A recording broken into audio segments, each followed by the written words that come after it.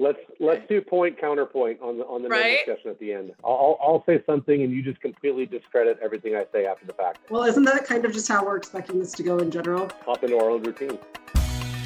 Hi, everyone, and welcome to the Solar Review podcast. I'm Rachel Shapira, Director of Residential Financing, and I'm taking the reins from Tom Miller today. He's listening in as producer, so thanks, Tom, for letting me take over the BayWa airwaves. So with that, I'm excited to dive into the exciting world of residential financing with my two esteemed colleagues, Greg Fisher from GoodLeap and Robin Kenkel from Spruce.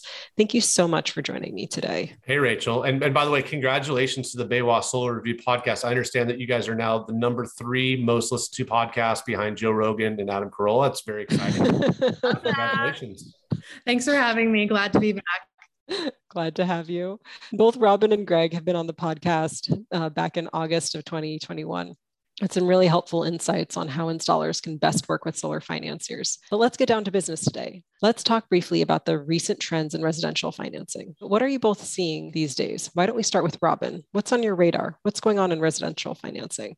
I think there are a lot of things happening in the residential solar industry right now. I know there's new entrants that are coming into the lending space. We have more roofers who are also getting into the solar side of the business. We're seeing new technologies like solar roof. And we're also seeing, I think, a lot more bundling of ITC items, more home improvement into the solar loans. Our proposals have gotten much more quick and efficient, which may be a double-edged sword for the consumer versus the commission for the salesperson. System maintenance and O&M is really becoming, I think, a big trend, at least, from my point of view. I mean, I think that we'll also continue to see more acquisitions and further consolidation. I wouldn't be surprised if we saw that as well, Robin. How about you, Greg? What's on your mind? If I were to keep the 2 bullet points, merger, acquisition, new entrants, right? So the landscape is changing, or evolution of existing players that are in the space somewhere in the downstream value chain, trying to evolve and maybe offer something that they previously have not offered, or it's not usually thought of in their core competency.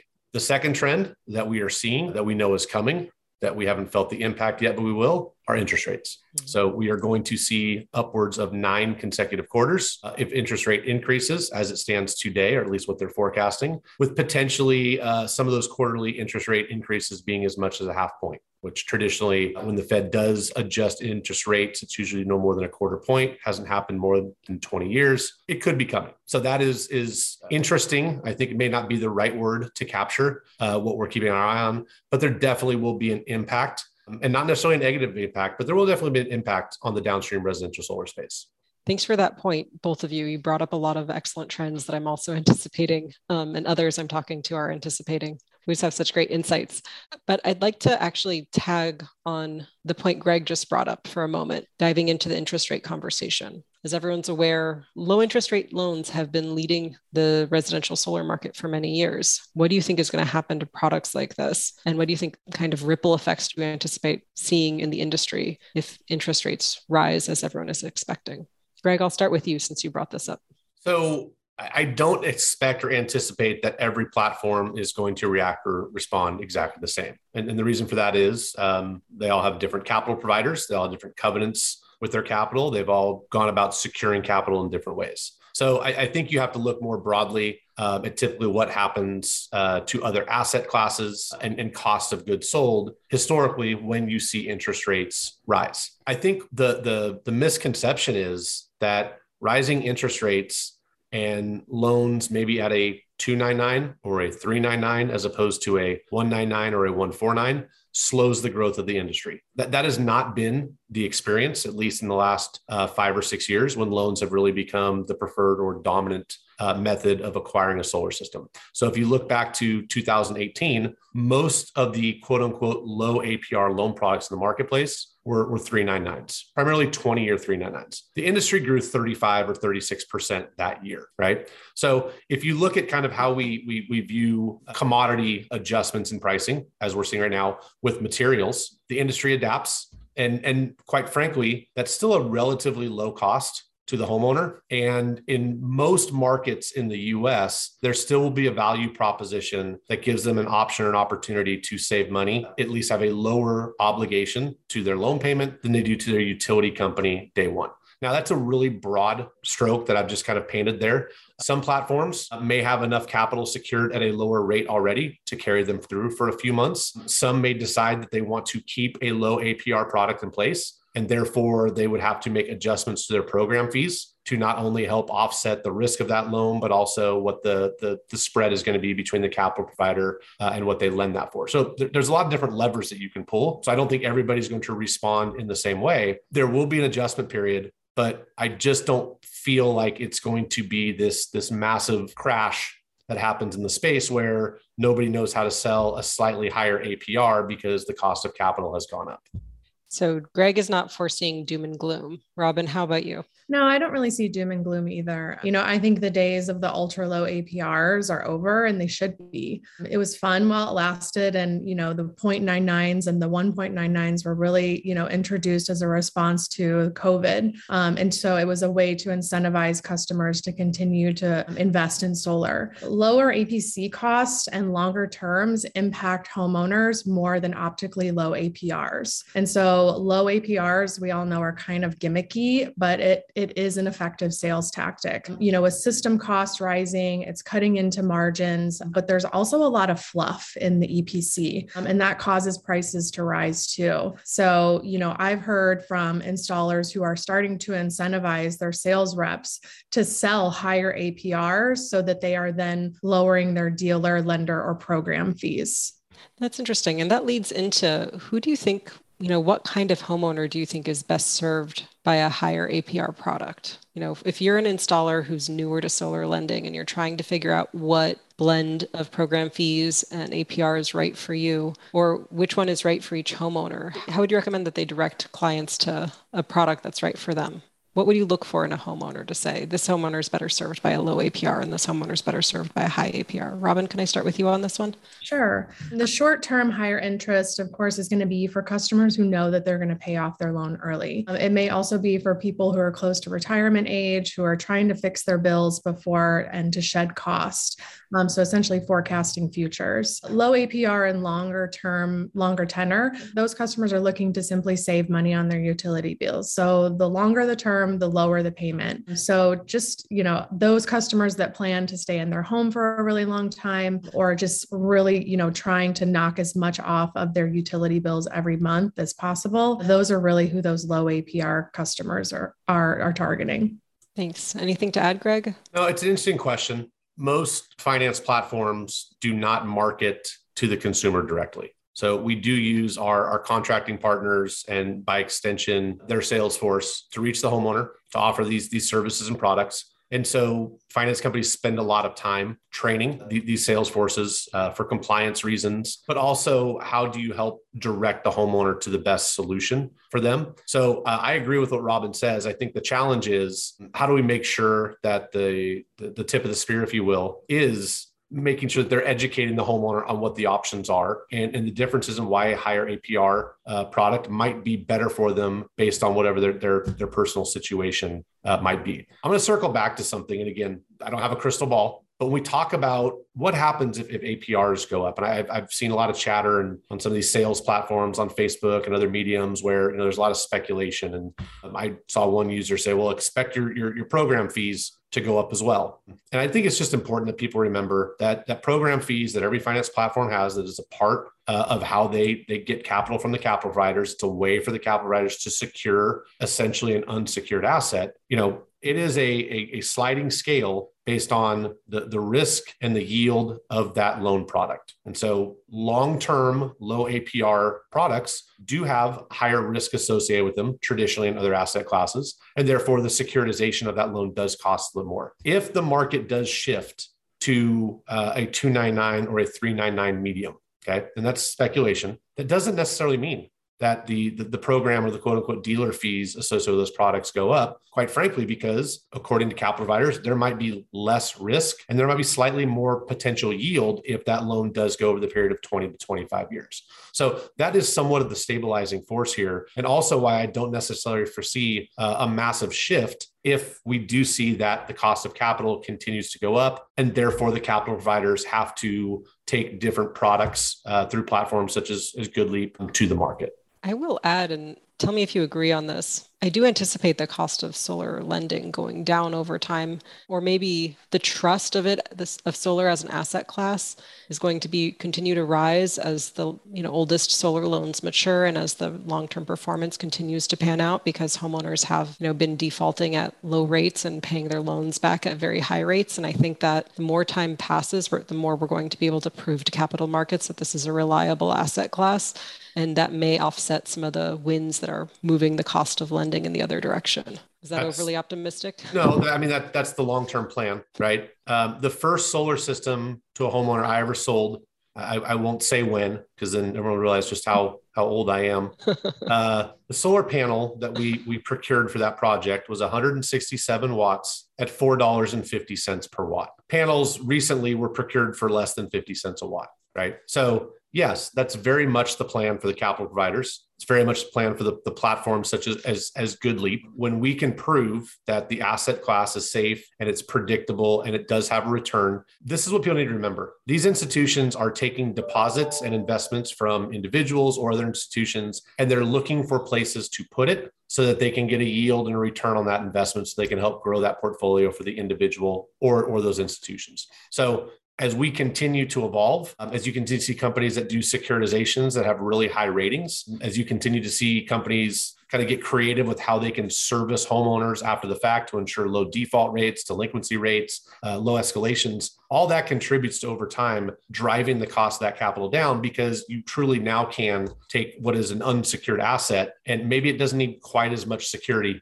in it as it previously did. And so take that $4.50 per watt panel, and now it's 50 cents a watt. I mean, over time, that is what all platforms are moving towards and striving for. We do not get the entire program fee. Mosaic doesn't, Sunlight doesn't, Dividend doesn't, right? We perform a service. We all have a marketplace. We bring people together. I like to joke with people that, we could be distributors, if you will. That's how strong our margins are. We just have to be really good at it and build it at scale and be able to provide a lot of really good service to a lot of end users and a lot of contractors. Absolutely. Robin, is there anything you want to add there? Or do you want to move on? No, that was great. No further comments from me. Awesome.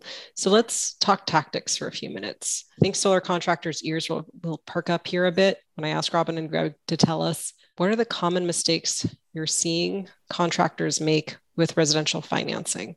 I also want to hear if you have insight into any opportunities on the horizon. But let's just start with the small or big mistakes you'd both like to flag for the audience when contractors are working with solar financiers. Robin, can I start with you here? Sure. I have a laundry list here, but we'll try to keep it short and concise. I think, number one, I'm still seeing misleading marketing, free solar, we're over that. And so I think it's time to start cleaning that up. Installing solar on sites that are not optimal for solar. So with a lot of shading, north-facing planes, really terrible roof tilt systems, subcontracting without proper QA/QC of third-party installers. This can be very costly, and it can cost you your relationship with your finance company. I'm also seeing that dealer fees are not being calculated correctly. I think this is a really big problem in the industry. The correct calculation is cash price divided by 1 minus the dealer fee. It's not cash times the dealer fee. And so that change in the margin can affect the overall profitability of a project. I don't think that we're forecasting very well either, especially to our distributors. So,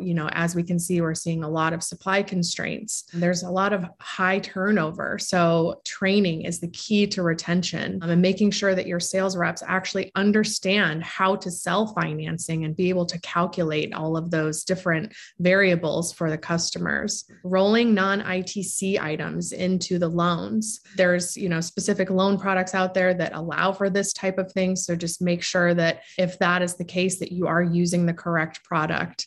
And I think too, we're not as an industry really trying to push down the sales cost and some of those, fluff that gets added into the overall loan. And so I think long-term that hurts us as an industry, because as compared to Europe, they are sub $2 a watt for the entire EPC with install, and their labor costs are higher. And let me see one more thing. And I think, yes, the last thing is always leading with the lowest APR, because that may not be in the best interest of the customer. Yes, it's probably easier to sell, but it's not necessarily, again, in the best interest of the customer. I'll hand it over to you, Greg. I mean, you didn't leave anything left for me, Robin. As it pertains to financing, I think Robin, touched on a few things. I personally spend a lot of time with small and mid-size installers, whether they're new, whether they're growing, maybe they do 10 or 12 installs a month and they're completely content doing that. And the conversation we always have is, hey, let's stop thinking 6 days down the road. Let's start thinking 6 months down the road. Let's not think what's happening next month. Like, what does the next year look like? And the reason for that is, a lot of these small to mid-size installers, it's anomalous to when we talk about, the U.S. economy, and everyone says that small and medium businesses, local businesses, are the heartbeat of the U.S. economy, they're the foundation. And I believe that long-term firmly, the small, mid-size regional installers will serve that same role in our industry. So when Robin talks about, are we just chasing the lowest APRs? Are we just chasing the lowest program fees? One thing to keep in mind is when you work with a finance provider as the contractor of record, the liability really is with you, the contractor. Was the system sold compliantly? Is the contract, fair and reasonable? Did you live up to the terms and conditions of your contract? Did you get the system operational? I mean, all those things. And if you are working with a finance platform and you willfully neglect to meet your obligations, or you're not able to, you possibly could have the liability of that loan on your company. And so the idea is that we're making sure that we're thinking about long term and how do we do things the right way. And it's not just about today, but what is happening tomorrow. Are we working with sales organizations that are acting honorably and morally and ethically, or is it just I can make the quick buck? And that kind of dovetails into less of a finance related issue, but something that we are constantly having conversations about now. And it probably plugs into supply chain at some point, Rachel, which I'm sure we're going to get to. Robin talks a lot about the fluff and the EPC costs. A lot of small, mid-size installers now are really having a tough time because as the module price increases have taken effect, the commodity price increases, obviously freight costs 4 times as much now for a manufacturer to ship product overseas than it did a year and a half ago. A lot of these contractors are absorbing that cost because they are deathly afraid to have to go back to their sales partners and renegotiate or adjust the price so that these costs get passed through. And so my concern is that is a short-term solution and probably doesn't have a happy ending for a lot of these contractors if they're going to get squeezed by 15, 20 cents a watt on every project. And I don't know any other product right now where the costs have gone up significantly. I bought a steak last week at the grocery store. It used to be $8, now it's $12. The grocer did not say, hey, sorry about that. I'll eat the extra $4, right? You pass it along to the consumer. And so it is a concern. And I don't want to say that they're doing it wrong because I can understand their position, but this is where you have to have a conversation with those sales organizations or your sales partners and say, hey guys, we're all feeling the pain with this. And ultimately, though, it's the consumer's responsibility to absorb it if this is a good and service that they elect to engage with right now. And so if I squeeze you, Robin, as the contractor for, I'm not going to accept, an additional higher quote unquote red line. And if so, I'll go down the street and then I put you out of business. Well, now I've got to go down the street anyways, except I've got 3 or 4 other sales organizations that are all trying to get in with the same contractor. Now I've got a bottleneck, right? So there is a domino effect. And it is something that we continue to try to talk to installers about and sales organizations about how do we make this work so we can get through this next 6, 9, 12 months. And by the way, it is 6, 9, 12 months where, the industry comes out stronger, you have stronger partnerships and stronger relationships. And we're not harming the contractors to the extent that they're not going to be able to continue to serve the regions in the communities that they do today. Yeah, I think the underlying point, though, is that a lot of contractors think that the price squeezes that are happening now, both in labor costs and material costs, are extremely short term and are going to go away fast enough that they can absorb the hit right now. But I think to your point, these are not things that are going away overnight and will affect the installer's cash flow and ability to stay in business and continue to serve their customers. Robin, is there anything you wanted to add to or build on what Greg said? No, I think he pretty much summed it up, but maybe we can move on to opportunities because we talked a lot about the negative. But, I am seeing, there are definitely opportunities out there for contractors to increase efficiency. So like there are new services out there that can help them reduce costs. So like think about like rooftop delivery services, proposal software where you can outsource your proposal writing, new technologies that are available on install day to help you install faster. To a point that Greg made, like I think what we're really lacking in the industry is transparency. And so like, creating lasting relationships with your finance company and your distributors and really being transparent about where you are in terms of your sales. And then, what are the things that they can do for you to make the experience better and to help you sell more and get more throughput in a quicker fashion. And, I think that there is an opportunity to help increase the perception of our industry by, calling out the bad actors and the people that are doing bad things, because ultimately like we've got to like move on and like have like the faith of the consumer that they're actually going to get what they're contracted for. Thanks, Robin. Those are all great opportunities to call out. Greg, what opportunities do you see on the horizon for contractors? Rachel touched on a couple. Obviously, Robin touched on a couple of them.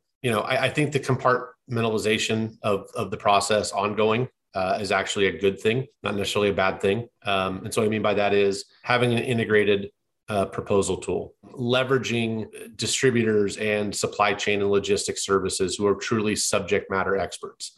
If you are just using a distributor as somebody to buy product from, if you are just using a finance platform as a loan vendor, there's a lot to be missed on, right? There's a lot of knowledge, there's a lot of assistance, right? And there's a lot of opportunity, whether it's just, we seem to be shy about talking about margin and profitability for solar contractors. We want them to be healthy. We want them to have a strong margin.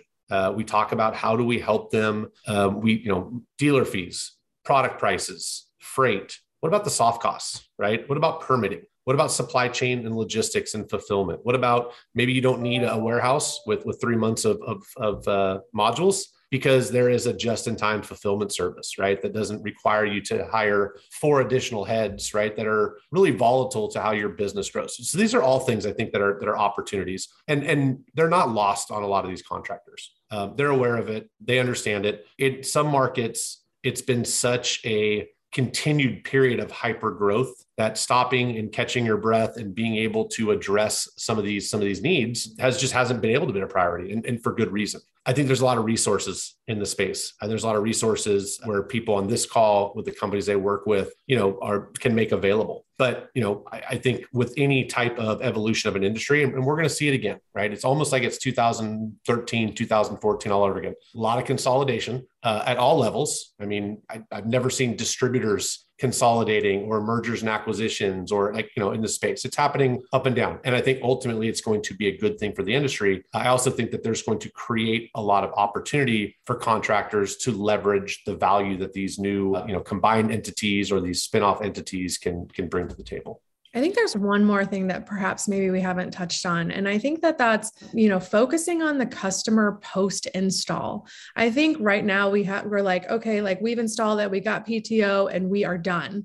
But that's actually not the case. This is a system that's exposed to weather and critters and all kinds of, different events. And so starting to think about like how you plan to service those customers post-install, I think is really important, because especially from my side of the industry, like I see it a lot, and these systems do break and there are issues. And so we need to do better at that as an industry. Completely agree with all the points both of you made. Thank you so much for that. Now let's move on to a new topic. So more and more installers have been talking about considering taking financing in-house. What would you tell anyone considering this move? And what impact do you think it might make on the larger solar market, both short-term and long-term? Who wants to go first this time? I would love to get Robin's take first. Okay. Love that. I'd say good luck. If I had $1 for every time I heard about disintermediation, I could retire already. Origination platforms do provide a lot of value, and that capital markets and installers need and want. Europe has kind of already learned this lesson as well. I think that bringing in new entrants, like as we talked about before, is definitely going to compress margins at the finance companies. There are people out there that are looking for low dealer fee options because they, think and want to talk about price transparency. But the installers don't necessarily have the data that the finance companies do in order to properly assess the risk. So how can you as a contractor, if you don't really know your customer's profile, like how can you build an in-house finance option? You need to understand like what risk assumptions are being made for your consumer. What is it by credit band? Like how are you going to service your portfolio? What about collections? And all of these different services cost money. I have heard from a few different installers that they're working with credit unions, local credit unions. It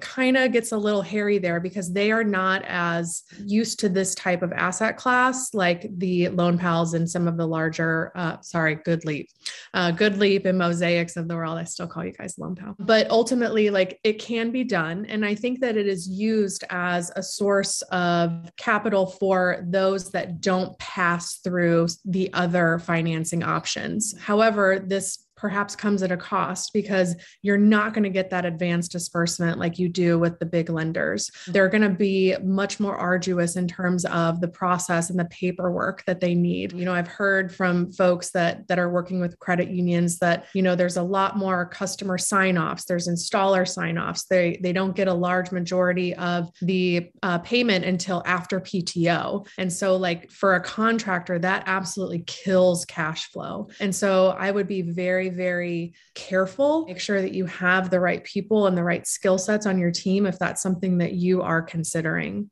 Thanks, Robin. Greg, do you have anything to add there?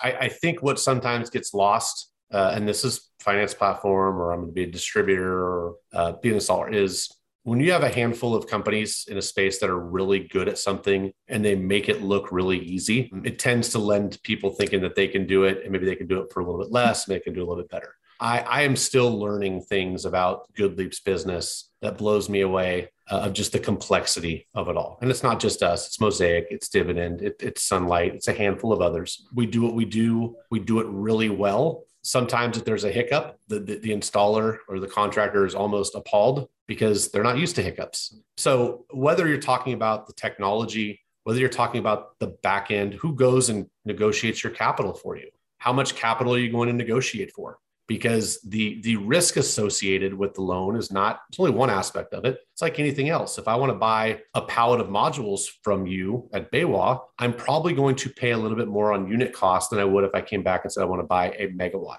So these are all things that come into it. And it's, we're seeing it. I think there's something to be said, and I'll go back to what I mentioned about compartmentalization. And we get this question quite often from small installers, large installers. Are you guys going to get into the EPC side? Are you guys going to go downstream and become a contractor? You have this platform. You guys can clearly acquire customers. Is this something you guys plan on doing? And the answer is nope. Not in your life. Most of us have done it. We know how hard that side of the business is. We found something that we think we're really, really good at GoodLeap. And that's what we want to do. We want to be really, really good at that. It's hard to be everything to everybody. It's not impossible, but it's really hard. And so we're watching. We're curious to see how some of this evolves, whether it's an installer or upstream manufacturing, et cetera. But I think that's probably where people look at it and go, I could do that. It's easy. But they don't see, the 4 million hamsters behind the curtain that are running on wheels 24/7 to make it all happen, right?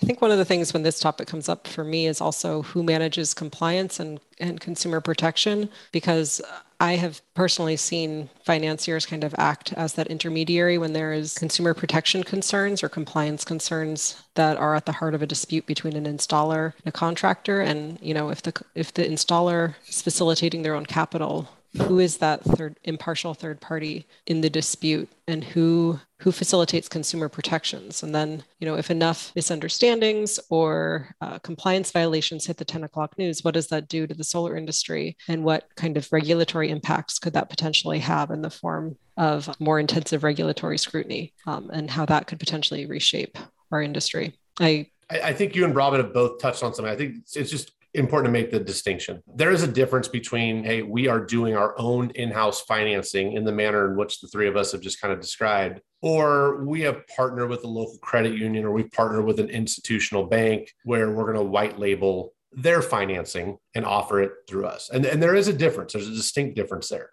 Some of the same challenges, some of the same issues will you come up across with compliance. right? And the legal nuance. We hear about that, right? And again, there's typically, you need to be able to pull a lot of capital from a lot of places to be able to make sure that you always have everything you need for the market. So there's two paths here, Rachel, that we're hearing about and we're seeing it. And again, competition makes us all better. Competition at the sake of the industry's reputation, or people not dotting their I's and tossing their T's and then having a negative impact on the consumer. That's really where the concern is, I think, long term. I think we've also seen a couple of examples of folks over the past, 5 to 10 years that have tried to do that, and it didn't really fare very well for them, and they ended up going out of business. So just be super careful and make sure you do your due diligence if that's what you're going to do, and that you have the right people on your team.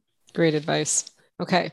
So one question that we've touched on earlier, but I'd love to get in a little deeper to, is red lines. I'm wondering if either of you have an opinion on this. As Greg mentioned earlier, and I think Robin, you also were touching on this, red lines have not been moving as fast as labor and equipment. Why do you think, I'd like to dig in a little bit more on why you think installers have not been moving their red lines and what installers should be doing to protect themselves against rising costs and, the trends that you're seeing in the industry. Greg, do you want to jump in on this one first? So the first question is, why are we not seeing any movement in red lines?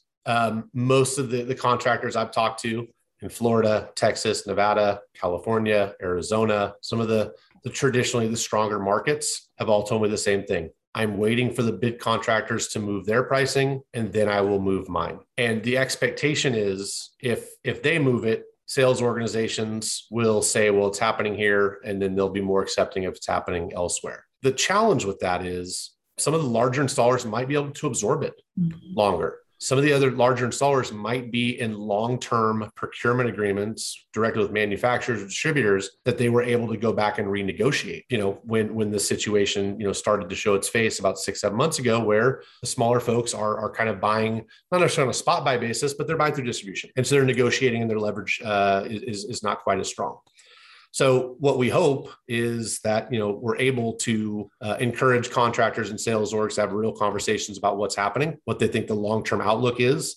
How can they come to an arrangement where the sales organization feels like it's being treated fairly? The contractor feels like, hey, we're not having to absorb these labor and material increases. And you also, of course, then have a fair market price for the goods and services that you're offering. And those conversations, at least up to this point, have seemed a little slow to take hold. And again, when you're waiting for one or two dominoes to fall for everything else to follow, you hope it happens before you've been squeezed so much by some of the pricing increases that you're not able to maintain the business that you previously had. Thanks for that, Greg. Robin, do you have anything to add here? Yeah, sure. It's almost impossible to change a red line without the threat of losing your sales team. And as Greg said, I think, we have to do this across the industry for it really to make an impact. And everybody has to kind of band together and say, hey, we need to do something. It's typically contractually defined. And, unless you're super thoughtful about that in the beginning, where you have provisions to where you can go back and make price adjustments, for market conditions or price increases on equipment, then unfortunately you're out of luck. But, in my experience, those with low red lines have higher chances of operational issues because they are operating on such a razor thin margin that it just doesn't work in the long term. So you're filling up your pipeline with maybe a bunch of junk. And then, you have to make sure that you install all of that stuff. But, one bad final inspection where you have to go back out and fix a bunch of stuff can turn you into the red, can make that project go into the red. And so if your operations are not dialed in every market, it can cost you dearly. And, we've seen this in the past couple of years with some very large integrators with sub $2 per watt red lines, and it did not work for them in the long term. So there are people I know that have already raised their red lines. They're operating at a much higher red line than most of their competitors, but they have very fast installs and they are killing it. They're 45 days installed PTO. So you really, as a contractor, need to understand what your true cost stack is, and also your overhead and the installation cost. I just think that, we're trying to attract, these sales groups to build the volume, but then we don't have the operational competency in the back to, be able to withhold the margin that they receive on those projects. I had a fairly enlightened owner of a sales organization last week tell me, what good is a $1.95 red line if the company's not going to be around to install the project? So, Right. It's real, and the pain is probably coming in Q2 as far as product availability. We just had an announcement from a pretty large manufacturer of product that fulfills here in the US that they're exiting the business. They're 14% of the residential market. Now, their primary partner was a fairly large national player, but they will then go and figure out how they're going to keep their product needs. So there is going to be a cascade. And so it's not only are we likely expected to see product pricing go up, I think this time, moreover, just because of, true supply and demand economics, but also it's going to continue to be harder and harder to come by. And so contractors really should be thinking about this and being prepared on how they're going to navigate what I anticipate, at least from a product availability and pricing side, is going to be a fairly tumultuous, next 3 to 4 months. Yeah, I think that's a really good point, because if there are more manufacturers that, cannot make their commitments, they raise price like in the, without even having the PO executed or delivered yet, which I've heard about that happening too. The contractors have to go back and they have to change their permit package. And so that costs money. And so if you're operating again on a super razor thin red line, you're not going to be able to make it, and you're going to be out of the money before you even build the project. And so, again, we have to be really thoughtful as an industry on how we solve that problem. That's such a good point, Robin. I was talking to a really, really bright industry mind who was showing me a cost stack sheet that she had put together recently. And love that it's a she. $2,500 sometimes for a change order. When you consider all the adjustments and changes, I don't think that's always recognized. And so again, if you're a contractor on the smaller or kind of mid-size and you're not prepared for what your strategy is going to be in Q2 to Q3, it's not too late, but sooner than later to try to figure out how you're going to navigate that. I think that's a critical point to underline, is just recognizing that we're in for more volatility and making sure that you have the bandwidth to weather what's coming. And to a point that Greg brought up earlier in the conversation, leverage your finance partners and your distribution partners. We want to help you through this. And we have a lot of subject matter expertise, and we have a lot of skin in the game in making sure that you can weather these waters. And we want to help you through it. So definitely reach out and talk to us. So I'm getting the flag here from Tom, waving his arms at me through the chat, telling me that we're coming up on time. So so thank you, Tom, for keeping us honest, and pivot briefly to talk a little bit more about the supply chain disruption and also the labor shortages. How are you seeing the labor shortage impact installers? We were just talking on how supply chain is going to be affecting contractors. How do you see the labor shortage playing out in addition to the material shortages or constraints? Robin, do you want to start here?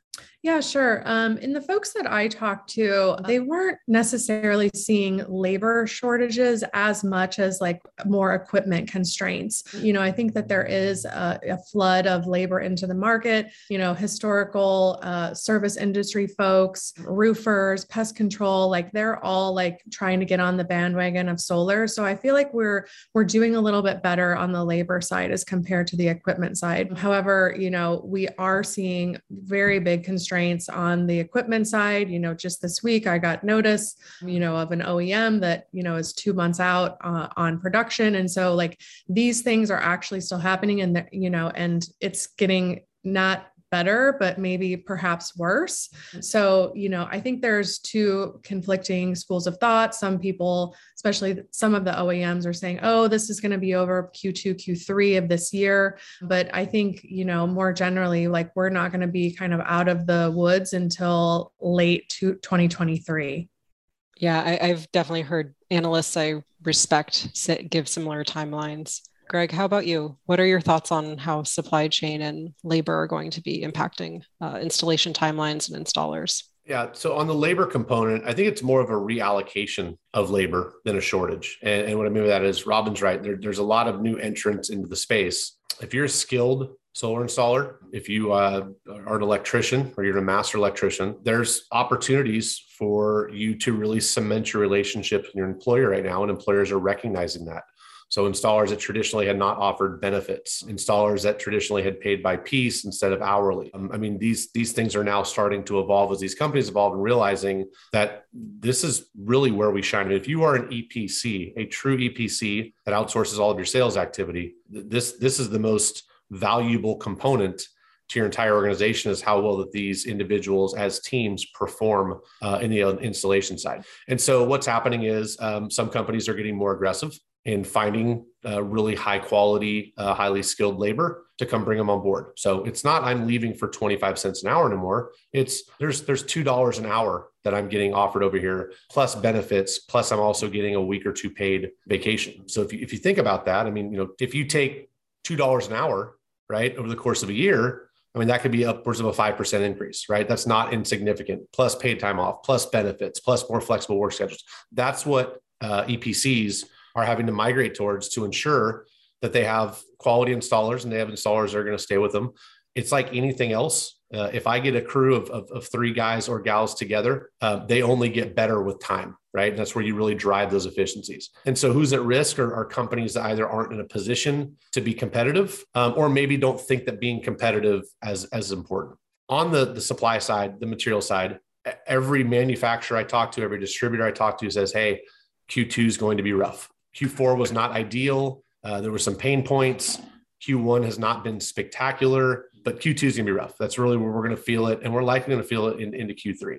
So there's some real concerns. If you're a platform like GoodLeap, our business is predicated on being able to fund loans and turn around and sell those loans to our capital providers. If your partners don't have product, they can't complete those loans. Right. So there's some real concerns. And that's just from one perspective on what this is going to mean. And again, I spend a lot of my time focusing on the small and medium business segment. Those are, the types of installers that if they're not prepared, if they don't plan, are usually the most vulnerable. So trying to figure out ways and get creative in how we can keep them ahead of these challenges or how they can navigate these challenges I mentioned earlier to minimize the pain points. There's going to be a light at the end of the tunnel. There's going to be, for a very, very cheap and cheesy pun in this space, sunnier days ahead. But there's also going to be some bumps in the road, to the likes of which that if you're an installer that's only been in the space for 2 or 3 years, you have yet to experience. I also have been hearing about installers citing, having to offer more benefits and higher wages, and furthermore contending, especially during the Omicron surge, where they had 6-7 weeks in a row where part of their staff was continuously out and not able to come into work, and were wondering if they needed to just overhire to be able to make sure that they could meet their install schedule. And I'm curious to see how things are getting better now on that front, but I'm wondering what the long-term prognosis is.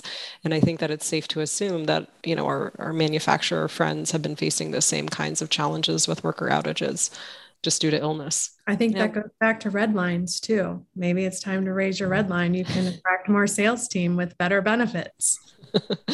Awesome. Thanks for that discussion, guys. One final question. I know you both talk to a lot of solar contractors every day. Can you share with us what's on their minds? What are their hopes and fears? What are you tracking? Greg, do you want to go first here? Anything spring to mind? I think it's pretty market dependent right now. I think you have markets like Arizona and Texas that continue to be really robust. And so there's a lot of optimism there. It feels like, where there's a problem, there's a solution. And, Texas is experiencing not the severe weather that they saw a year ago, but again, some unusual weather. And there's been more interest in batteries and storage. So there's a lot of growth there. Same with Arizona. Obviously in California and Florida, there's a lot of uncertainty. There's a lot of business owners that are really hesitant to make further investments into their business until there's some clarity on what's going to happen with some of the legislative policies with those states' respective public utility commissions. A lot of optimism in markets where we don't typically think about with solar. Oklahoma, Missouri, Arkansas. These are growing markets with some really strong players doing a really good job. So, it really is a mixed bag right now. I think in total, there's still a lot of optimism, but I would say it's cautious optimism with all the things we've talked about today. legislative policy, materials, labor, the potential of the cost of capital going up. But it feels like most people think that the market will continue to win, that the industry will continue to grow, and that ultimately the product, right, and the end result of that product, electricity savings, are still really high on people's minds. And if it makes financial sense on day one, which it almost always does, that the market will continue to grow. Thanks. Robin, what are you hearing from contractors? Definitely all of the things that Greg mentioned. I think there's a couple of additional points as most of these folks are starting to think about, like, how do we bring roofing in-house so that we don't have to subcontract that out? Because let's be honest, like the good roofs have all been cherry picked by now. So how do you bring in those auxiliary offerings in-house and not lose an arm and a leg on that? What's going to happen with the ITC? I think, to Greg's earlier point, the long tail is really trying to figure out like how they incorporate storage into their product offering, but at the same time, like they can't really get the batteries. And so it's like, I know that I need to offer this, but I don't know how I can get it because there's 9-month lead times on that. So how does that work with my overall operational process? And then, again, like how to plan for O&M and warranty work. Many of these installers are so busy right now installing new systems that kind of goes by the wayside. But I really think that it is something that if you are a solar contractor that you should be considering and, determining how you put a reserve in place to make sure that you have enough capital to service your customers. Well, these are all fantastic insights. Thank you both so much for your time and input today. That's all we have time for. As always, it's great talking to you both. Thank you so much for joining me today. Thank you. Great to be here. And thanks to all of you for listening. You could read more about BayWa's financing options on our website. Check out the show notes for more info. And as always, feel free to reach out to myself, to Greg, or Robin with any questions. See you next time.